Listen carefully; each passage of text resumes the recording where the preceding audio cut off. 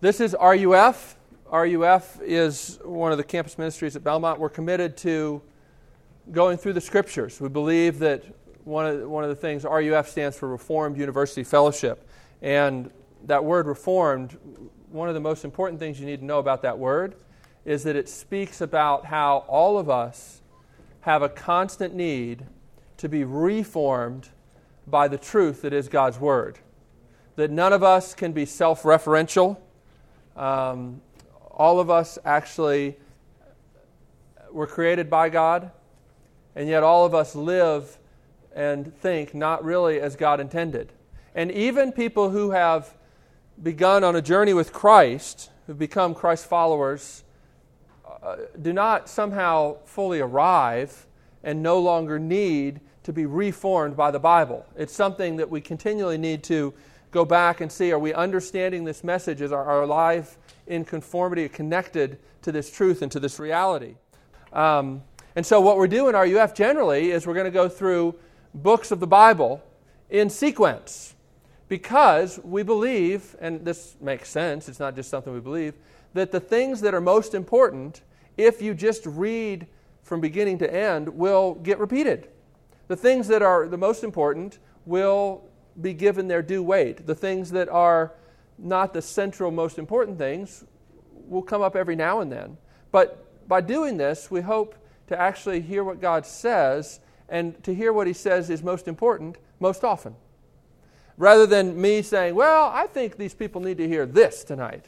No, we're going to go through the book of Galatians. And we thought about that. The reason we're going through the book of Galatians is because it's one of the best books for helping people who have grown up around Christians or even grown up in church understand the difference between Christianity and what passes for Christianity in our culture.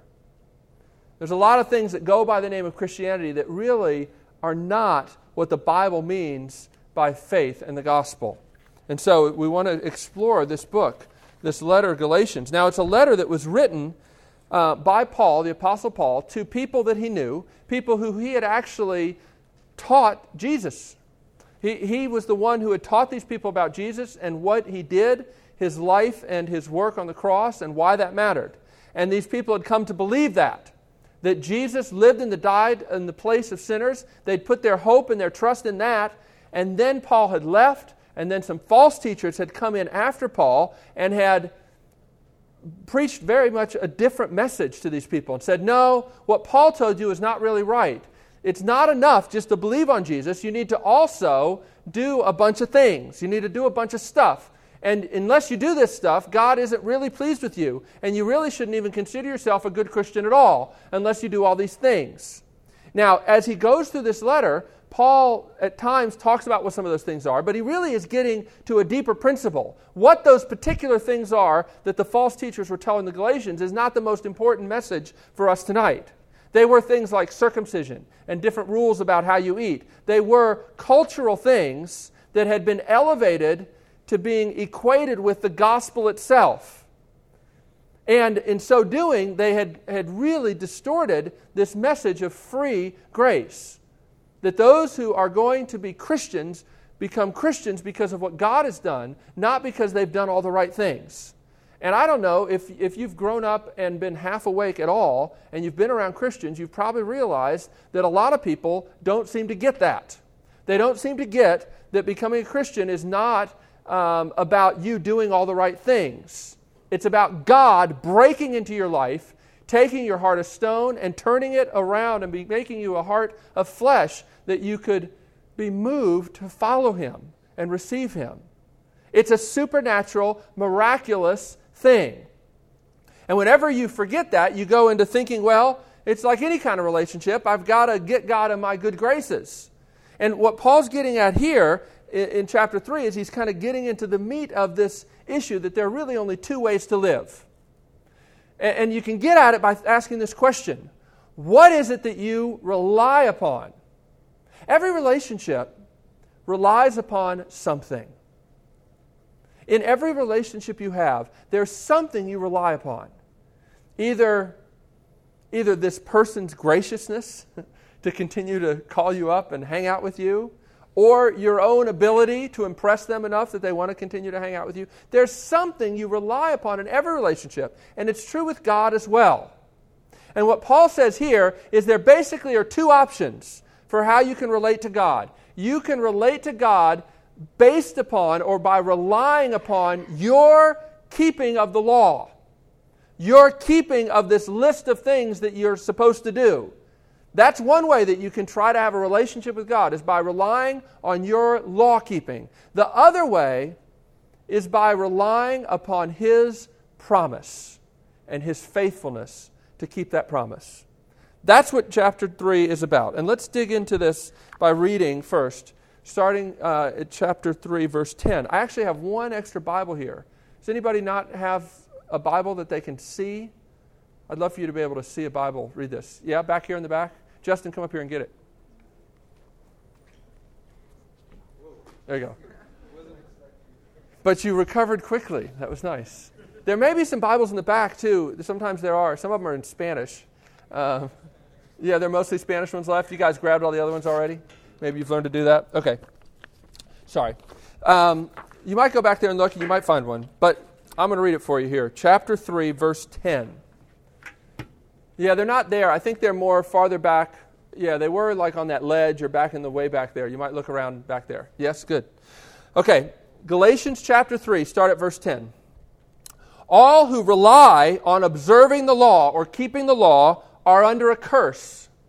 For it is written, and then he quotes from the Old Testament, "Cursed is everyone who does not continue to do everything written in the book of the law."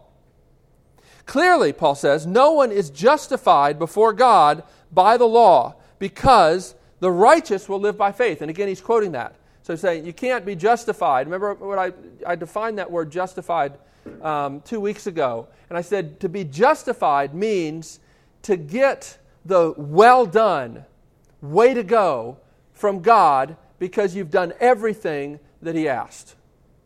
It's to be declared beautiful in God's sight because you've done everything God asked. That's what it means to be justified. And the Bible says that you can't be justified before God by keeping the law because the Bible says, and he quotes here in verse 11, the righteous, those who are justified, righteous and justified are related words. Those who are righteous, those who are justified, live by faith, not by law keeping. Verse 12, the law is not based on faith. On the contrary, and again he quotes the Old Testament, the man who does these things will live by them. So doing, if you set out on the path of doing things to get God to like you, you have to keep going down that road. It has to become your whole life. If you do these things, if doing is what you're relying on, then it will have to consume you. Verse 13, Christ redeemed us from the curse of the law by becoming a curse for us. For it is written, again quoting the Old Testament, "Cursed is everyone who is hung on a tree." He redeemed us in order that the blessing given to Abraham might come to the Gentiles, that means the non-Jews, through Christ Jesus, so that by faith we might receive the promise of the Spirit. And then he brings up an example to try and clarify, which, because we're so culturally removed, probably confuses things more. But hang with me. I'm going to explain this and why this example matters and why it helps us. Verse 15, brothers, let me take an example from everyday life. Just as no one can set aside or add to a human covenant or read human contract that has been duly established, so it is in this case. The promises were spoken to Abraham and to his seed. The scripture in Genesis does not say and to seeds, plural, meaning many people, but to and to your seed, meaning one person, who is Christ, is the seed talked about. What I mean is this, the law, he means the Mosaic law, which was introduced 430 years later after the promise was made to Abraham, does not set aside the covenant or the contract or the relationship previously established by God and thus do away with the promise. For if the inheritance depends on the law, that means the Mosaic law or your keeping of the Mosaic law, then it no longer depends on a promise. But God in His grace gave it to Abraham through a promise. So you can't be both. If you're relying on the law, you're not relying on the promise. You can't be relying on both at the same time. Verse 19, what then was the purpose of the law? If it wasn't to set aside the promise, what was the point of it? It was added, Paul says, because of transgressions until the seed, that is Christ, to whom the promise referred, had come. The law was put into effect through angels by a mediator. A mediator, however, does not represent just one party, but God is one. Is the law, therefore, opposed to the promises of God? Absolutely not. For if a law had been given that could impart life, then righteousness would certainly have come by the law. But the Scripture declares that the whole world is a prisoner of sin, so that what was promised, being given through faith in Jesus Christ, might be given to those who believe. In other words, if a law could produce life, then, the perfect law of God would have done it. Not only is it true that the law can't produce life, but even if a law could produce life, it doesn't matter because the whole world is a prisoner of sin and you can't keep the law. So it's hopeless. But it says Jesus was promised and given. Verse 23, before this faith came, we were held prisoners by the law, locked up until faith should be revealed. So the law was put in charge to lead us to Christ, that we might be justified by faith. Now that faith has come, we are no longer under the supervision of the law. Now this is a complicated passage. Let me pray that the Lord would help us, and then I'm going to try and unpack this. Lord, we pray that you would help us. This tightly woven argument is sometimes difficult for us to follow. And yet it seems that Paul is really getting down to the meat of the matter here in Galatians with this section. Help us to understand. Help us to understand the difference between relying on the law and relying on the promise. And help us to do what you call us to do here. To rely on the promise by faith in Christ. And to repent and to reject all relying upon the law. And thus, Lord, help us to be set free from the curse. Help us to be set free from the prison. We pray this in Jesus' name. Amen. I tried to sort of make some explanatory comments here, but let me just tell you the big picture of what he's talking about here, and then try to explain maybe how his argument proceeds, and then why it matters. Because I think that what he's saying here is absolutely vital. If you don't understand what Paul is saying in chapter 3 of Galatians, you don't understand the gospel, you don't understand the law, and you don't understand the Bible. Now, I don't think you have to hang around with Christians very long to realize that that's a pretty big deal. If you don't get what Galatians chapter 3 is saying, then you're not going to get what the Bible is about, you're not going to get the law, and you're not going to get the gospel. And those are all really big, important topics in the Bible and in Christianity. So this is an important passage to look at.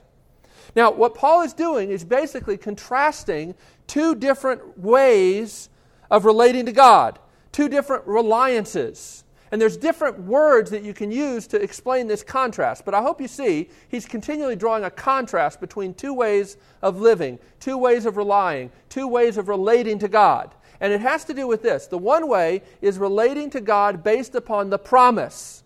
And he regards that as relating to him by faith. Promise, faith, gospel, all go sort of over here in this one column of one way to relate to God. And on the other side over here is law, observing the law, law agreement versus promise agreement. Now, these are two different ways of relating. And here's the thing. In the last passage that we looked at 2 weeks ago, and you can get it on iTunes, if you missed it and you want to go back and hear, okay, where did this come from? Go to RUF at Belmont on the iTunes podcast store, and you can download it for free. But what Paul was talking about was this idea that Abraham was declared beautiful in God's sight before he did anything that made him deserve that. A lot of people really misunderstand Abraham. They think Abraham was this wonderful guy who did all the right things, and we should aspire to be like him. In fact, if you actually read the Bible with any care at all, you'll find that Abraham was kind of a scoundrel. For instance, twice he told his wife, let's lie to these people that are going to want to rape you, and let's tell them that you're my sister so that they'll take you and leave me alone. Right? That's the hero of faith in the Bible. Okay? Not only that, but he doesn't believe God's promise. In Genesis 15, God reiterates this promise that I am going to make of you a great nation. I'm making this promise to your seed. And then in chapter 16, Abraham falls into unbelief, takes matters in his own hands, and tries to bring about the promise by his own power, by sleeping with the servant of his wife, and makes an absolute mess of things. Abraham is not the hero of the Bible. But Abraham is one who believes God. He doesn't believe him perfectly. It's not the strength of faith that saves you. It's the object of faith. He believes God, and the Bible says he's given credit for righteousness because of that belief. The belief doesn't earn the righteousness, but the belief connects him to the coming seed, who is Jesus. He puts his hope not in his own law relying or his own obedience, but he puts it in God and God's promise to do what Abraham can't do for himself. Okay? 430 years later, God speaks through Moses and gives the law. Now, in Paul's day, these false teachers were saying that God, for a time, related to his people on the basis of the promise made to Abraham. But after a while, that didn't really work so well. I mean, they got themselves in bondage in Egypt, and it was just a mess. So God came up with Plan B, and Plan B is you need to obey the Mosaic law. And if you do that, well, that'll work better. And as a matter of fact, since Moses came later, he gives us a better understanding of what God really wanted all along. And you might be tempted to misunderstand Abraham, these teachers in Paul's day were saying, unless you really understand that it's the law that God really cares about and what God really wants. Okay? Now, of course, what the Bible says is the law is important. But the law is not the end in itself. It's not the goal. The goal is relationship. The goal is relationship.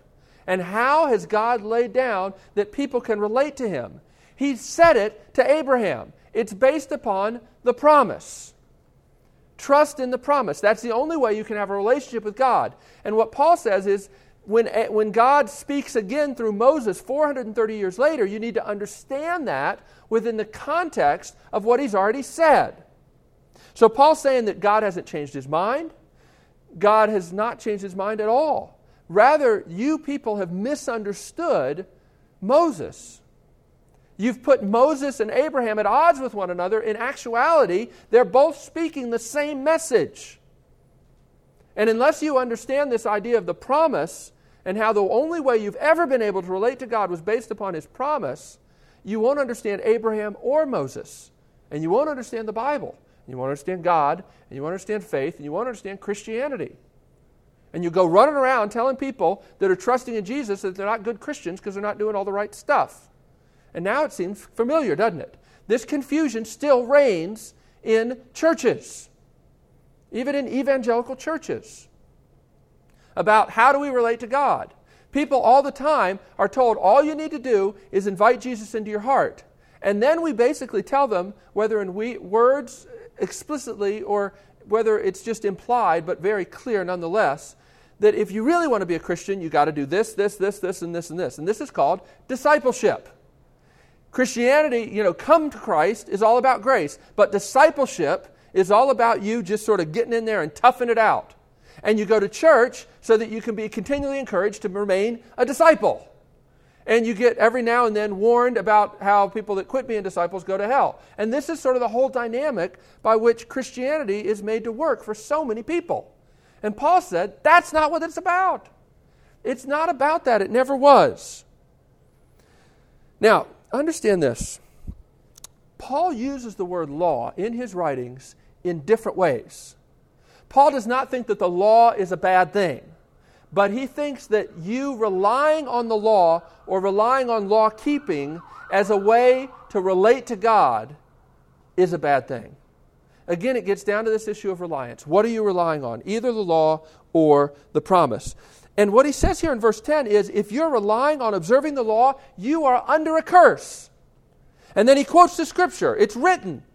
God said it. If you're trying to rely on the law, you're under a curse. Why? Because once you start down this path of thinking that I've got to get God to like me or bless me because I do all the right things, you can't ever rest. You can't ever rest. You have to keep it up.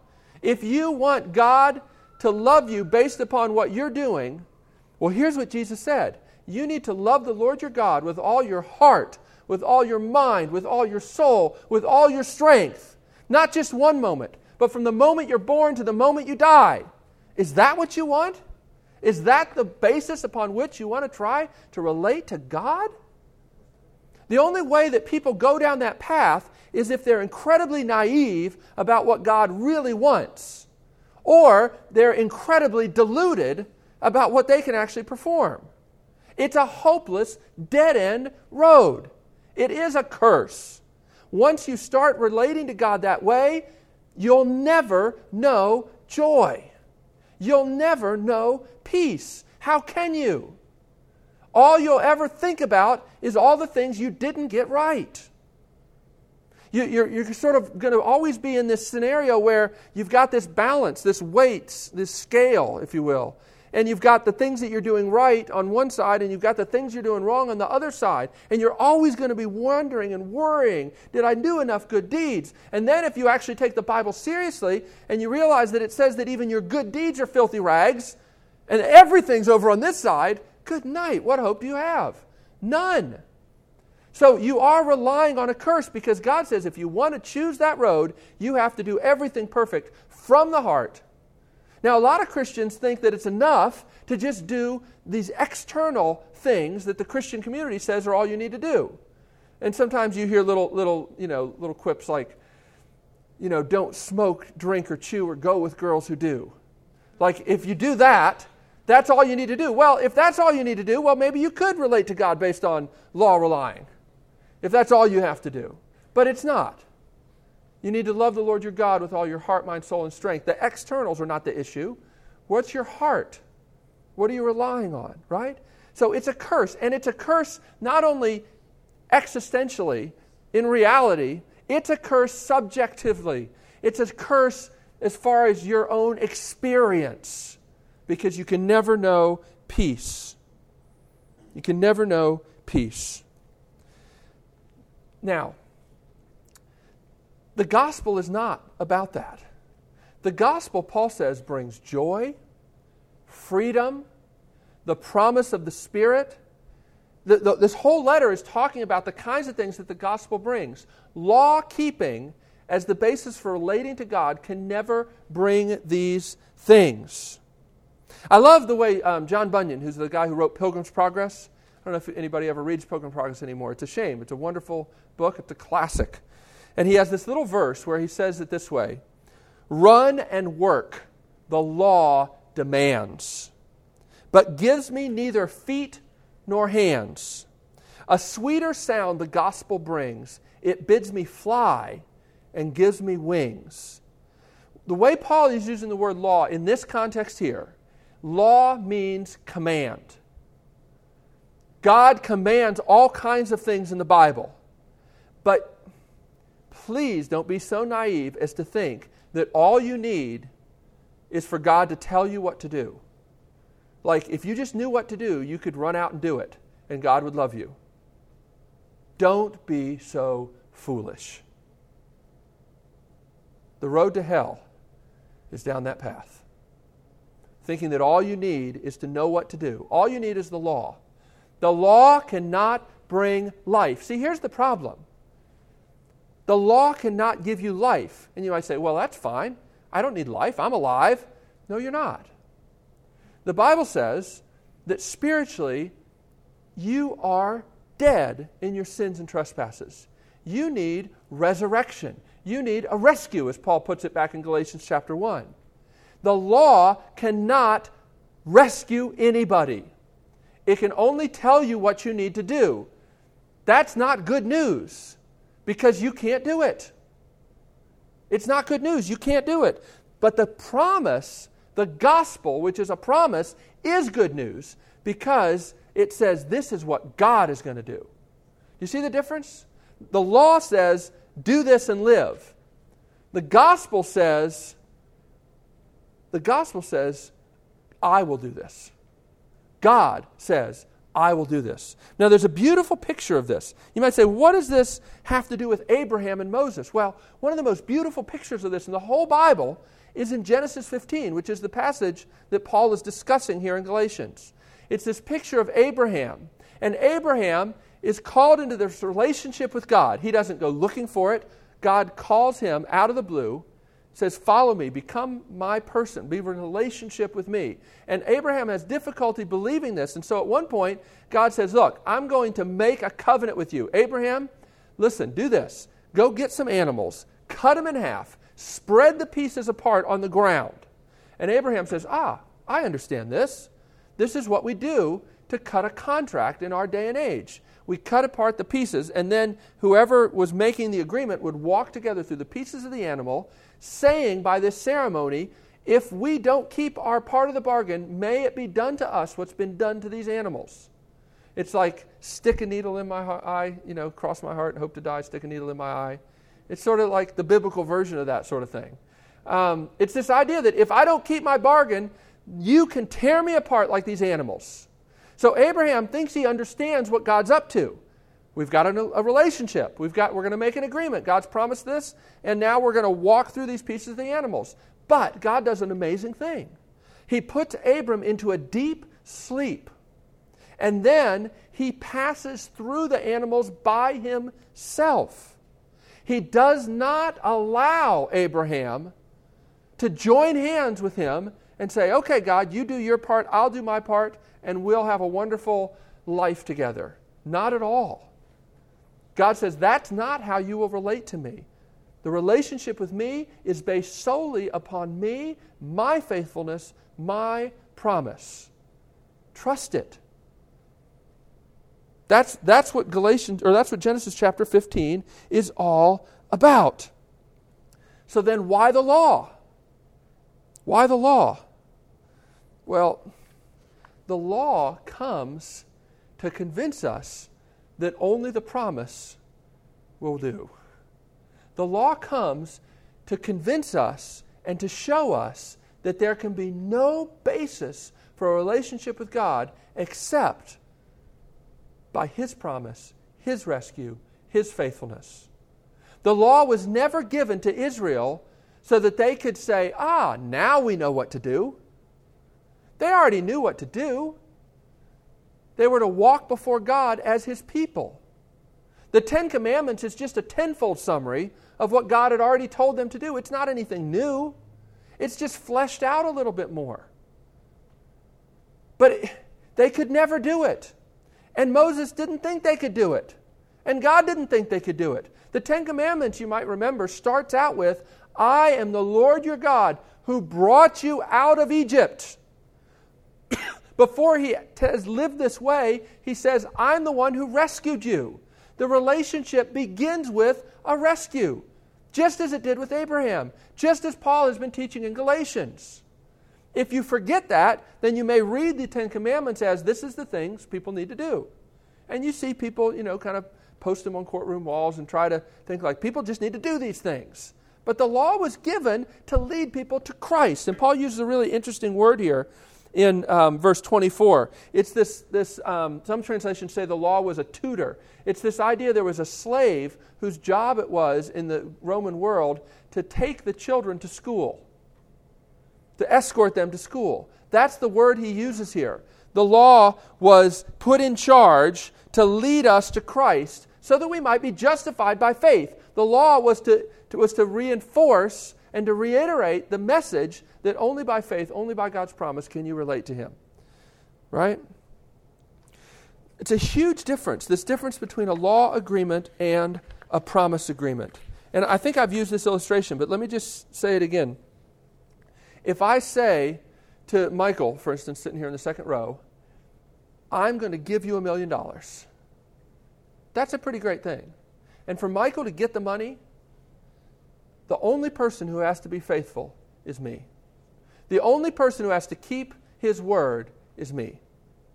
But if I say, Michael, come over to my house and do some chores for me all afternoon, and I'll give you $1 million, it's a completely different relationship. I know it still seems like grace, but you've actually changed the relationship. Now it's no longer based solely on my promise and my faithfulness. It's based now on his performance and my performance. In the first case, in the promise agreement, the only one who has to perform is God. In the second case, both Michael and I have to perform. That's a law agreement. The question is, the vital question is, which is the gospel? Is it a law agreement or a promise agreement? And Paul says it's a promise agreement. And look at verse 18. If the inheritance, if what we get from God depends on the law, then it no longer depends on a promise. And Paul, you can hear him saying, and that's ridiculous, because of course it depends on a promise. God made a promise to Abraham that your seed would inherit this promise. So Paul, is basically wrestling with this question, which was a big deal in his day and still is in ours. Should you interpret Abraham by Moses or Moses by Abraham? Is the gospel, the way you enter into a relationship with God, a law agreement or a promise agreement? And he builds his case with 2 points, and I want you to see this. He builds his case by 2 points. One, the chronological order. Abraham came first. The relationship that God established with Abraham is not rescinded by what comes through Moses. He doesn't do a 180 with Moses. It's the same relationship. God relates to his people the same way. And people that don't understand that, there's a lot of Christians who don't believe that. They're wrong. They're wrong. Paul says it as clear as can be. He's building his whole case here on this idea that Abraham and Moses are both saying the same thing and both teaching the same thing. So that's his first point. He says, you can't change a covenant once it's been made. It's just like your contract. I actually went to the bank today because AmSouth is changing over, Regions is taking over AmSouth. Maybe some of you have been caught in this, some of the hassle of that. One of the things that happened to me through all this is one of my accounts got closed because I hadn't put any money. It was like negative 32 cents, and I hadn't put any money into it for a month. And so they closed the account, and I got this little thing. So I went down to the bank, and I was talking to them about this, and it was, there's this other, this special thing you can do and I actually had a banker friend help me with this back when I was a musician, and I was a complete mess with money. I'm not a great handler of money now, but I was really a mess when I was a musician. I would bounce checks left and right. And he said, Kevin, we have this thing at the bank you called overdraft protection, where if you bounce a check, we'll draw money from this line of credit and put it in your account to cover your checks. I said, that's great. Okay, so I've still had this thing forever. And my wife had one too on her account. When we got married, what's interesting is our checking account, where I'm able to be added to her checking account, but I wasn't able to be added to this line of credit. They said, you can't take on a debt that's already been established. You can't take on a relationship with this bank that makes you a debtor that's already been established. It's the same thing. We have this kind of stuff still in our day. That's what Paul's saying here, is that you can't change a contract once it's been established. God established his promise, his way of relating with Abraham. Moses can't come along, God can't even come along and change that. So the chronology is one reason why he says you have to know that Moses and Abraham are both teaching that salvation is by God's promise, not by your performance. Second, though, he says, look at this word, seed. It doesn't say seeds, it says seed. And you may say, okay, what's the deal with that? Here's the deal with that. What Paul is saying is this promise that was made to Abraham of this inheritance, of this nation that would be blessed. The word used in Genesis is singular, not plural. Abraham was actually promised Jesus, not just some farmland in the Middle East. If you think that what God promised to Abraham was that he would have physical descendants that would live in the land of Palestine for thousands and thousands and thousands of years, oh my goodness. That is so demeaning to what God actually promised. God actually promised something so much bigger. The land in Palestine, farmland in Palestine, is not the key to God's purposes for the world. Jesus is. What Abraham was promised was Jesus, the one who would come, who would provide the righteousness that you've been given credit for. And again, you had no hope if it wasn't this way. So why has the law come? The law comes so that people would remember that our only hope is God's promise and God's rescue, not what we can do. The law reiterates that. The law is not opposed to the promises of God. The law actually drives you to the promises of God. Now, Paul doesn't say everything there is to say about the law in this passage, but this is the point he's making. The law drives you to Christ. The Puritans used to put it this way: the law drives you to Christ, and then Christ drives you back to the law. Not for your relationship with God, but so that you can learn how can I live my life in a way that God would be glorified. The law gives you direction. But the point is, the law drives you to Christ, not to your own righteousness. Now, that's the whole point about this thing. And again, because we're prisoners of sin, if God comes to us and says, do this, it doesn't help us one bit. The only thing that will help us is if God promises to rescue us, to make us alive, to deliver us from bondage. And that is precisely what he does. That's good news. Hallelujah. So, 3 closing points in application. Why does this matter? It teaches us about the purpose of the law. It teaches us a true view of the Bible. It teaches us about the gospel itself. And teaches us how to pray. Here's the first. The purpose of the law. Again, the law is to lead us to Christ, not to give us an alternative way of getting to God. It was never meant to be that way. The true view of the Bible.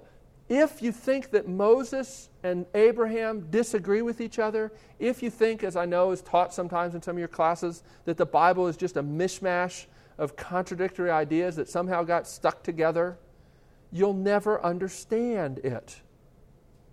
Unless you wrestle with how is Abraham and Moses saying the same thing, you'll never get the gospel. Here's the point. God is both merciful and just. The one who says, I will make you alive, is also the one who demands that you live a holy life. In the gospel, those two come together. Because what Jesus comes and does is he takes the punishment for the life that you didn't live, and he lives the life you should have lived and gives you credit for it. God, the Bible says, is both just and the justifier of the wicked. The promise and the demand both go together. In other words, the gospel calls you to something bigger than even the law does. But the gospel gives what it demands. The gospel gives you life. The promise of God has the power to wake you up and make you alive. Faith feeds on the promises of God. And that gets us to the last point, which is this. Understanding this law and gospel issue teaches you how to pray. I talk to people all the time and I wonder, do we pray? And if we don't, why don't we pray? And I think that this is one of the main reasons. I think that so many Christians struggle with prayer because they don't relate to God based on His promise. They try to relate to God based on their performance. And I tell you, one of the things that will absolutely kill prayer is feeling like you're not doing the things God wants you to do. It's like, what right do I have to go to God and ask Him for anything when I'm not doing all the stuff I should be doing? Right? We feel guilty. We feel like we've let God down. So how can we possibly go to Him in prayer? It seems a mockery, a hypocrisy. But here's the thing, guys. If you understand that you relate to God not on your performance, but based on His promise, then you understand that God delights to hear your requests. He looks upon you, if you're a Christian, not as one who's continually screwing up and disappointing Him, but as one who has the righteousness, the beauty of doing everything right because Jesus did everything right. And you've been given credit for that. So when you go to God, you go to a Father who's thrilled with you and wants to bless you with all kinds of things. Not because you've done the right things. You can't go to God in prayer based upon your performance. You can't do it. You know that. You might mope around and hope that He'll take pity on you because you're so miserable, but you will never have confidence and joy in prayer unless you understand and unless you relate to God based on His promise and His character and His faithfulness. And when you begin to make that shift, man, it just opens up a world of joy. To be able to relate to God and go to one who has promised to give you life, to ask Him for things that He's promised to give you, man, that's confidence. That's joy. He may say, wait a little while, but He's promised to give it to you. We've been working on this new CD, and we've wrestling with a title, and finally came up with one, this phrase, wake thy slumbering children. And it comes from a hymn. The first line of that hymn is, Father, for thy promised blessing. Do you understand? It's a hymn that basically encourages us to pray to God for what He's promised to give. God has promised to renew and bring revival to His people. So many people completely misunderstand that passage in Jeremiah, that they distort it, and I know the NIV translation makes it sound this way. Like when we do all these things, when we humble ourselves, when we fast, when we pray, then God maybe will change His mind and send revival. That's not it at all. Actually, Jeremiah is making a promise. Then, when I send this to my people, the spirit of fasting and prayer, when I send it to them, then revival will come. In other words, it's a promise. It's not do this so that God will bring what you want. Prayer happens because we believe the promises of God. It's the only basis upon which we can really pray for very long and with much fervency. So, understand this. The only way to relate to God is based upon His promise and His faithfulness. That opens up the Bible. It opens up your understanding of what the law is about. And it opens up this whole idea of prayer. So let's pray. Lord, we do thank You for Your word. We thank You for Your promises. I pray, Lord, that we would learn more about what You've promised. That we would not be content to just know that You promised to send Jesus. But Lord, what are all the other blessings that come with Him that You've promised to give to Your people? Lord, may we be hungry and thirsty for those things. May we cry out to You for those things with boldness because we know that You've promised them. Not because we deserve them, not because we've earned them. And Lord, I pray that You would set us free from the curse of trying to rely on our own performance. Lord, for Your good, for Your kingdom's sake, and for our own sanity, would You set us free? In Jesus' name, amen.